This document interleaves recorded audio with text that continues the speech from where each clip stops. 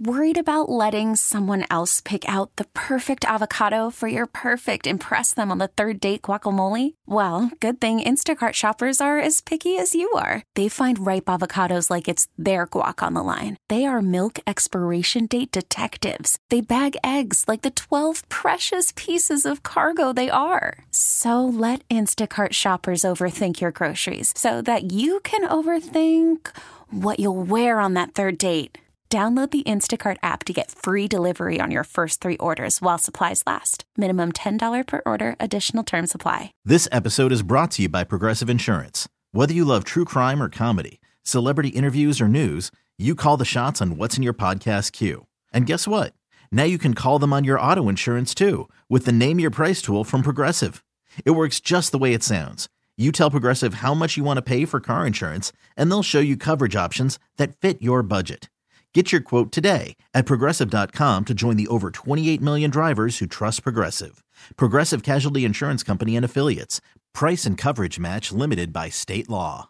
The beer is cold and the wings are hot. You're in the sports bar with Danger and Battaglia on the Sports Leader, 95.7 FM and AM 950 The Fan, Rochester. Joe Yerdon, the Bleacher Report. Always good with this time to join us in the sports bar. Talk some Rochester Americans and more with Joe. Boy, a big win last night. The Amerks looked like a different team, although, Joe, I think it's fair to say that Hershey has looked like the better squad throughout the course of the series. What was different about last night's win in Hershey?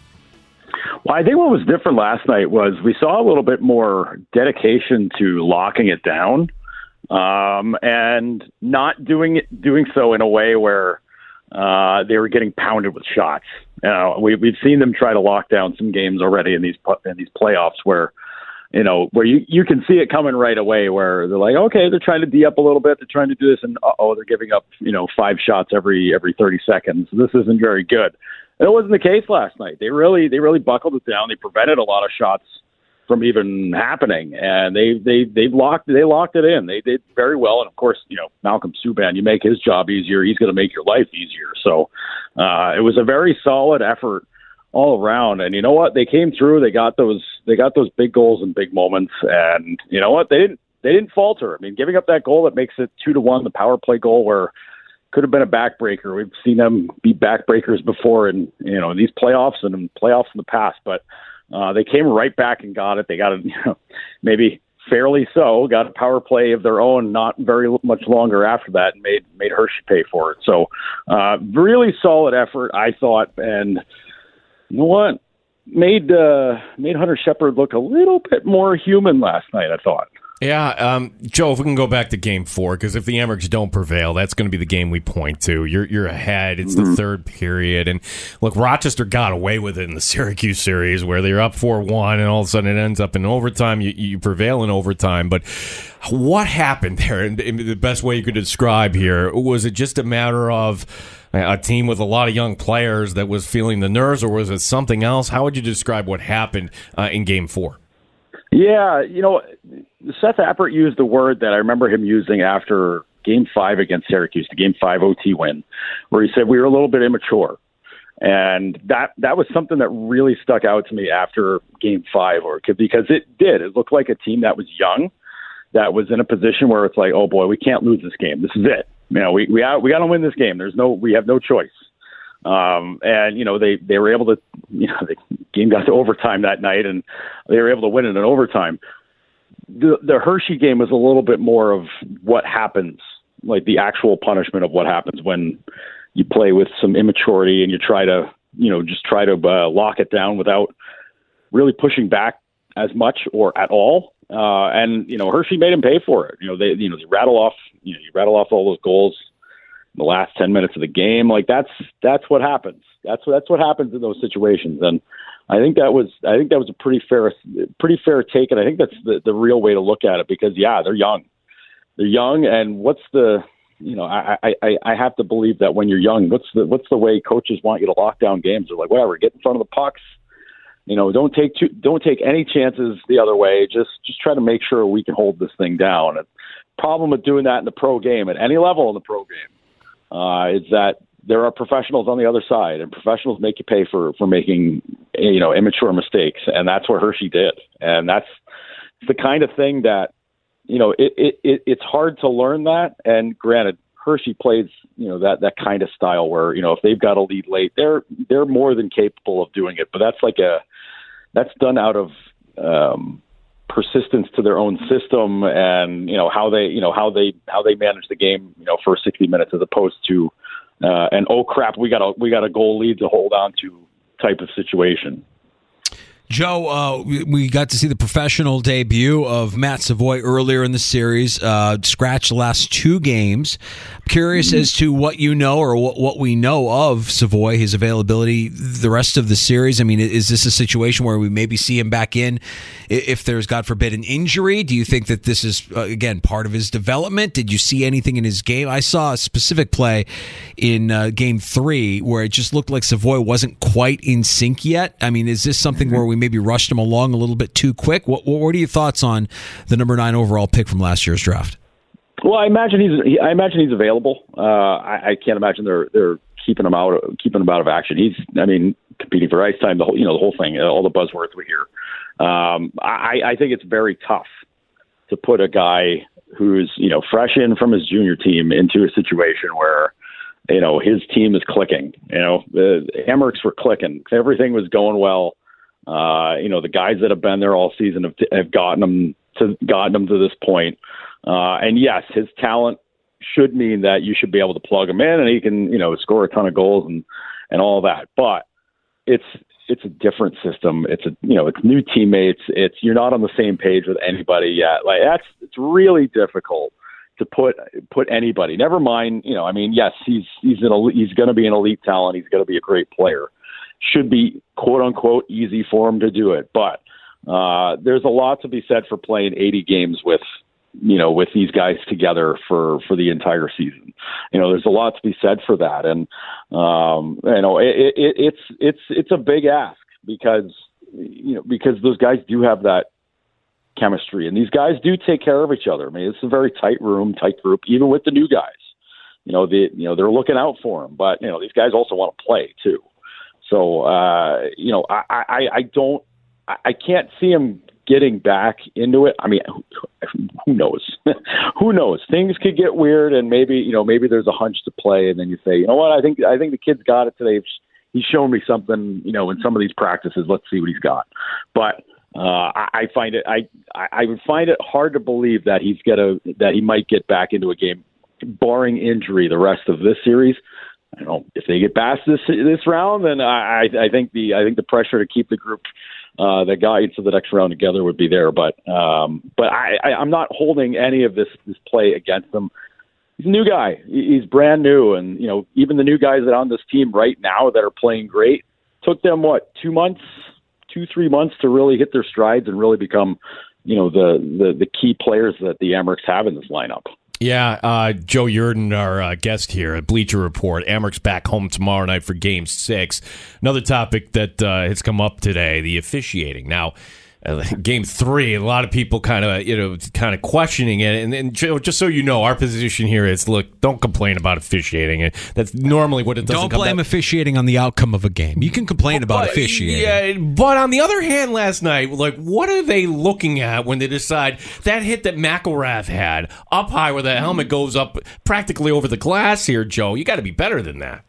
Yeah, it's listen, I love to tell fans that only watch the NHL that think they're watching some of the worst officiating they've ever seen in their life. I say, watch any level outside of the NHL. Yeah. And I'm not knocking the AHL guys, because the AHL guys are going to, a good number of them are going to be NHL guys down the road. But watch AHL, watch ECHL, watch college hockey, watch, any of these levels where these officials are professionals. I want to make that very clear, professionals. Somebody who's 15 years old working a Pee Wee game, leave them alone. Just don't talk to them. Just, everybody's figuring out their job. But I don't know. I really wonder what the thought process is on a lot of this. I know some big guys get a lot of leeway. Others do not. Dylan McElrath seems to get a lot of leeway because he's bigger than literally everybody else on the ice. So he's a big guy. Big guys, they make a hit. Everybody's got to look like they got hurt on it. Well, yeah, probably, but probably a good chance they did get hurt. But if the elbows are up, if there's head contact, any of that stuff, you got to call it. You have to call it. And if it's a hit from behind, any of this stuff. We've seen guys on both teams, getting away with some absolutely wicked hits. I know every time McElrath hits somebody, you hear it through the entire arena. But I'm thinking back to, I think it was game 3 or either game 3 or game 4 where Bartkowski, I think, cross-checked somebody right in the corner in the back and put him into the boards. And I was like, whoa, okay, well, that's going to be a penalty, right? Nope, keep going. All right, well, we're going to keep playing here. But it's tricky. And a lot of it is game management type of stuff where it's like, well, if we give one guy one, we got to give the other guy one. We got to even it out. That stuff drives me crazy. But when you've got game management stuff at a level below the NHL, things get a lot sketchier. The stuff that's forgiven is a lot crazier. The stuff that's called is a lot that makes less sense. It's tough, but it goes both ways. Now, it's pretty clear Seth wants to see things called a little bit more heavily on Hershey because they are throwing more hits. They are being more physical. I know he's not happy. You can tell he's not. He's avoiding saying anything outright that he doesn't like it, but pretty clear he would like to see some more penalties called. But listen, everybody's got some gripes this time of year. You can't blame officiating for losing a game, but at the same point, you can understand why you lose a game because of officiating. Joe, did the Amerks figure out Hunter Shepard? It feels like the goals that they've gotten past him, and when they've had success, they're these odd angled, I don't want to say they're catching him napping, but they just, they don't look like your traditional goal. They look a little bit odd, and it's almost like he's just slightly out of place, and good things happen when it's cliche, good things happen when you get pucks to the net. But did they figure anything out with him? Because he's been is close to dominant through this series, with the exception of game 1 and last night. I think the key for beating any goalie is to do things unexpected, because goalies they have their rhythms, they have their ways to get set, they have their ways to to prepare for shots. If the shots are coming from odd angles, and I don't mean necessarily like taking them from below the goal line or anything like that, but I look at Kulik's goal last night where that just kind of snuck up. He's carrying it in. You're like okay, what's it gonna? Oh, you shot. Oh, it's gone. It's in. I think it's things like that where it's an unexpected shooting angle or position, or maybe he's got a couple of guys in front of him and he lets it rip and it gets between both legs, or shoots it between them, and then suddenly it's on him. Then things get a little bit scrambly. I that to me is a good way, if you're not crashing the net and causing a ruckus down low. I think that's a good way to maybe keep a goalie off his rhythm. Because you think about it, guys come across the blue line, the goalie's got to get square and set. He's tracking the puck, he's tracking the play. If he's in the midst of tracking it and you've already shot it, and then he's like, oh crap, he's dropping a leg, or a hole opens up somewhere, or maybe he's just not ready. Period. Things can happen, and to me that's an important part of trying to get a guy who's been so good, who's able to track things so well and be right there on the spot, is to just do things a little bit different, do things a little bit outside, not outside the norm, but just outside of expectations, where you can watch a flow of a play and understand like when a shot's going to come. You think about every time you watch the game, you think, oh, well, here comes a shot. Okay, there it is.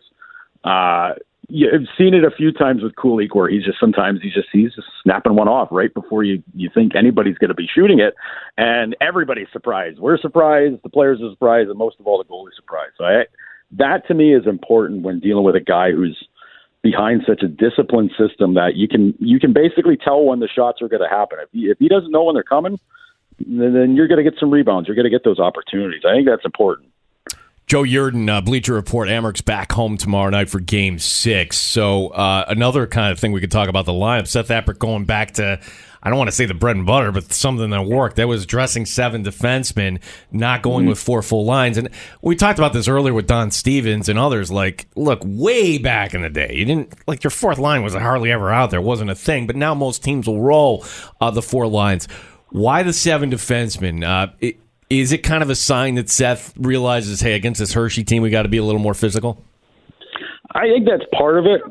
I think it helps. I think it helps kind of space things out with their defensemen as well. And I have to. Part of me thinks that having a guy like Mitch Elliott, who's done pretty well on defense, and he's been pretty. I mean, when he's jumped up front sometimes too, he's been pretty helpful. I remember. I think it was the Syracuse or the Toronto series where he was playing a little bit of forward up front where, he was able to really handle his business and take care of things. He did very well. So I think there's a big part of that. I know Austin Strand got back in last night, which I've been kind of wondering where he's been. NHL experienced defenseman. What's going on there, but having some more physical pushback on these guys is good. I know that the thing every coach wants to do is they want to play their game. They don't want to play the opponent's game. They want to play their game and force the opponent to do things different. But you can only run up against the wall so many times and think like, no, we're going to break them down. We're going to get them to play our speed game. That ain't happening. Hershey tried to do it in game 1, failed miserably, and it's been different ever since. So making things a little bit tougher, being a little bit more physical. Now, granted, they're not going out of their way to make big hits or trying to shake things up or do things different that way. They're not. But you need some guys that can kind of weather through that and, make sure to the classic take a hit to make a play. And I think that's a big part of it. And, I think being able to rotate some of your defensemen out, given face-off situations and what you need in certain areas, I think that's a good thing to try to do with this group, especially with Hershey, because they are so veteran. They are so physical. They are so tough, and they're very disciplined as well with their system. So being able to roll a little bit deeper with your defensemen and then kind of keep your forward bench a little bit shorter too. I don't think that's a bad idea. Joe, the Amerks are undefeated in elimination games so far this postseason. They look to move to 5-0 with tomorrow night's game at Blue Cross Arena. You're doing a great job covering them, covering the Buffalo Sabres as well. Yeah, I wanted to get your take on the story today of the Penguins hiring Kyle Dubas as the president of hockey ops. Does that make it more of a long shot that somebody from Buffalo will be going? I would have to think that he'll want to bring in one of his guys, Dubas, to fill out the GM, everything else that's needed there. Yeah, I think the Sabres can breathe a little sigh of relief with Dubas settling in Pittsburgh, because Kyle's got his guys. I think there's, he's got his group of people that he trusts, that he likes, and he's a very big advanced stat person. Like he likes having those people. He had a huge group in Toronto that he worked with there. I don't know how many of them will be sticking around up there, but I have to imagine that anybody who isn't might find their way to Pittsburgh or to Scranton really quick. That's not to say that maybe somebody, I don't know. I think there are relationships within the Sabres organization that I think if one of those guys went, then somebody else probably would have gone with them. I don't see that happening right now. And I think that's a good thing for Buffalo, because honestly, the group, the people they've got working for them right now, working out pretty well.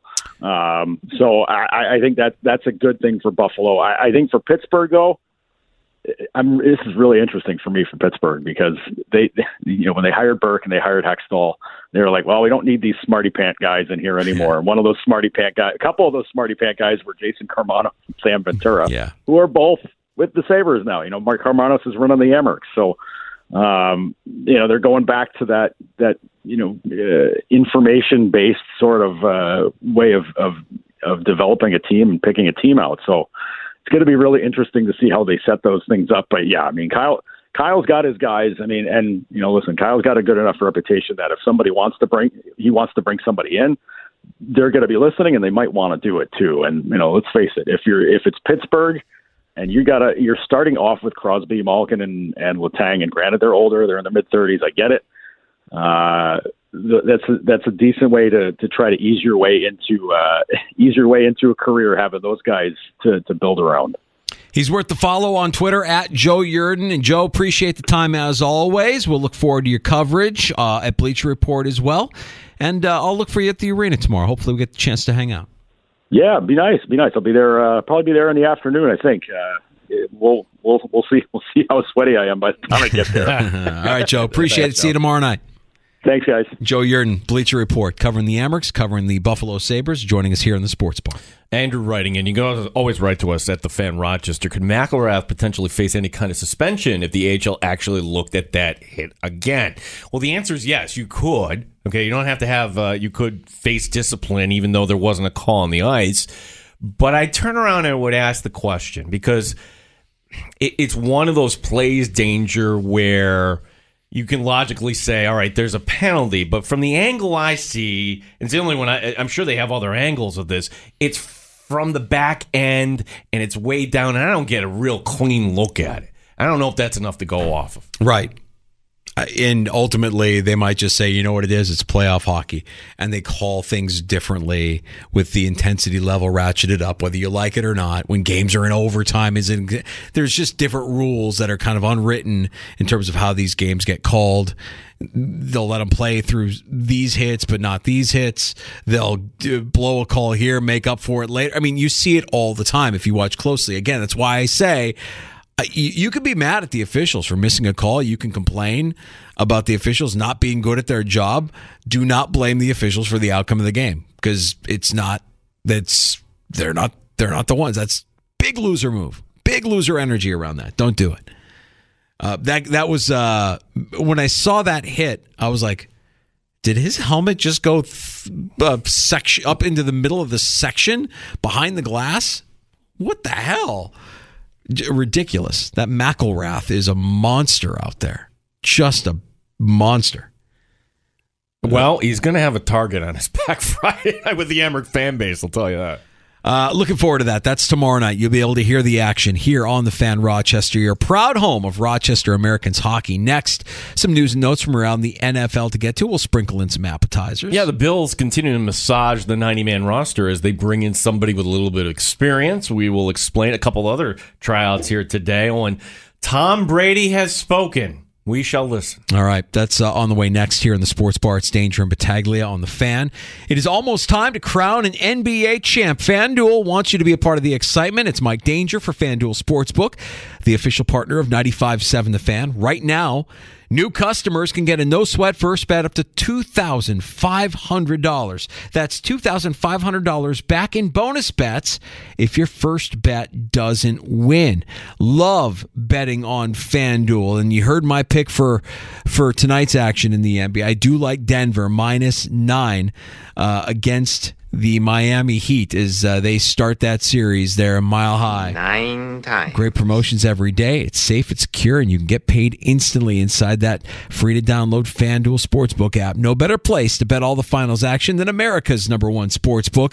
Visit FanDuel.com/Mike and get a no-sweat first bet up to $2,500. That's FanDuel.com/Mike. FanDuel, official sports betting partner of the NBA. 21 plus and physically present in New York. First online real money wager only. $10 deposit required. Refund issued as non-withdrawable bonus bets that expire in 14 days. Restrictions apply. See full terms at FanDuel.com/sportsbook. For help with a gambling problem, call 1-877-8-HOPE-NY or text HOPE-NY 467-369. Odyssey has sports for every fan. Keep up with your favorite teams from across the country and get the inside scoop from experts. AUDACY. Odyssey. Hey everyone, Boomer Esiason here. The NFL draft is behind us and your favorite team is now gearing up for week number 1. The free Odyssey app puts you right in the middle of the pro football conversation with the biggest sports radio stations from across the country. The local voices who know your team the best, giving you their unfiltered takes on the current state of your squad. It's always football season right here on the free Odyssey app.